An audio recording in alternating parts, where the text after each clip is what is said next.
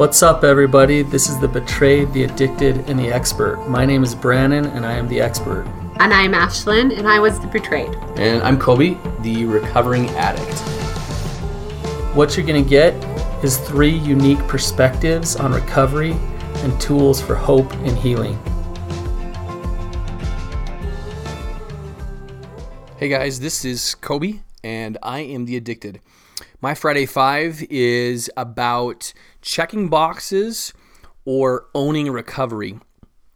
You know, when I was first starting recovery, I realized that there was a threshold that I'd have to pass that went beyond checking boxes, because what came to me in early recovery is that everything I was doing in therapy, and I did individual group, and I did SA for the first.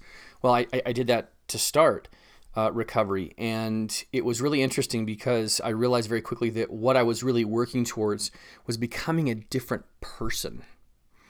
And I couldn't be a different person if I continued the same behaviors with the same characteristics. I knew I had to grow personally. I had to grow in the quality of my character. I had to grow in the character that I had. I had to grow in and develop my thoughts and my desires and my actions. All that stuff had to change.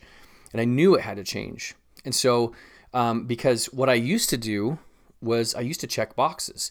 And I would check boxes simply just to diffuse the uncomfortable nature of a relapse, or diffuse the uncomfortable nature of Ashlyn being triggered. I honestly just didn't want to deal with Ashlyn being triggered. I didn't want to deal with what that looked like, the backlash that it would have on me.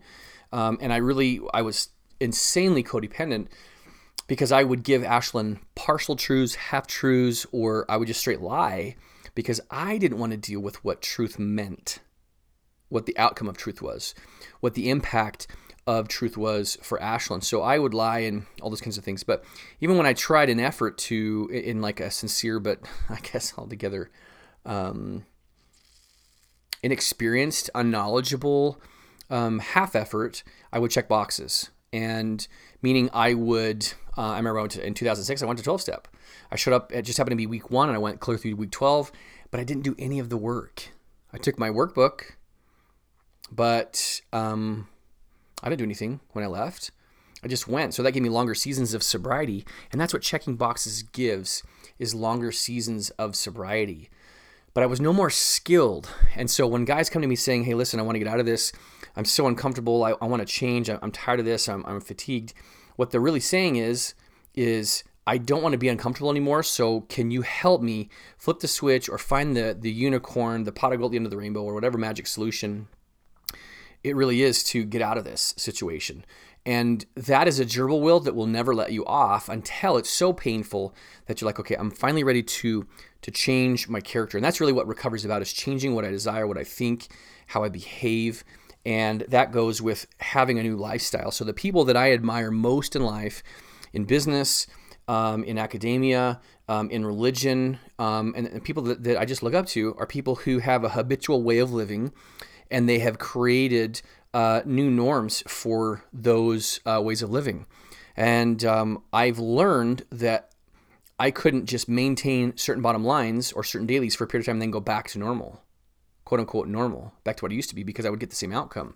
So I had to completely change all those things. And that's what owning recovery is about, is owning the idea that I have to change my character. I've got to increase its quality in order for me to recover. And so that means I've got to be able to find and sustain daily activities that will get me there. I've got to live within certain boundaries to keep me safe.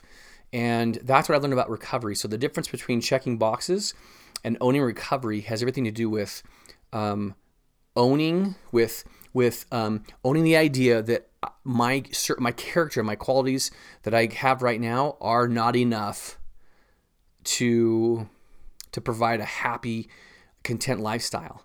They're causing pain for myself and for my relationships, and I need to be able to change that in order to heal and to help others around me heal. And so Is it possible to change? Absolutely. Is it possible to have hope? Should you have hope? You absolutely should, because I operated for 31 years in this addictive cycle and have been able to change who I am with short, sustainable steps. So if anybody who's out there listening to this thinking, I don't know if this is possible because the narrative in my head is I'm never going to get over this, I assure you there is hope and you can have it and it is possible. So just realize that's what it's going to take in order to make the change that you really, truly want.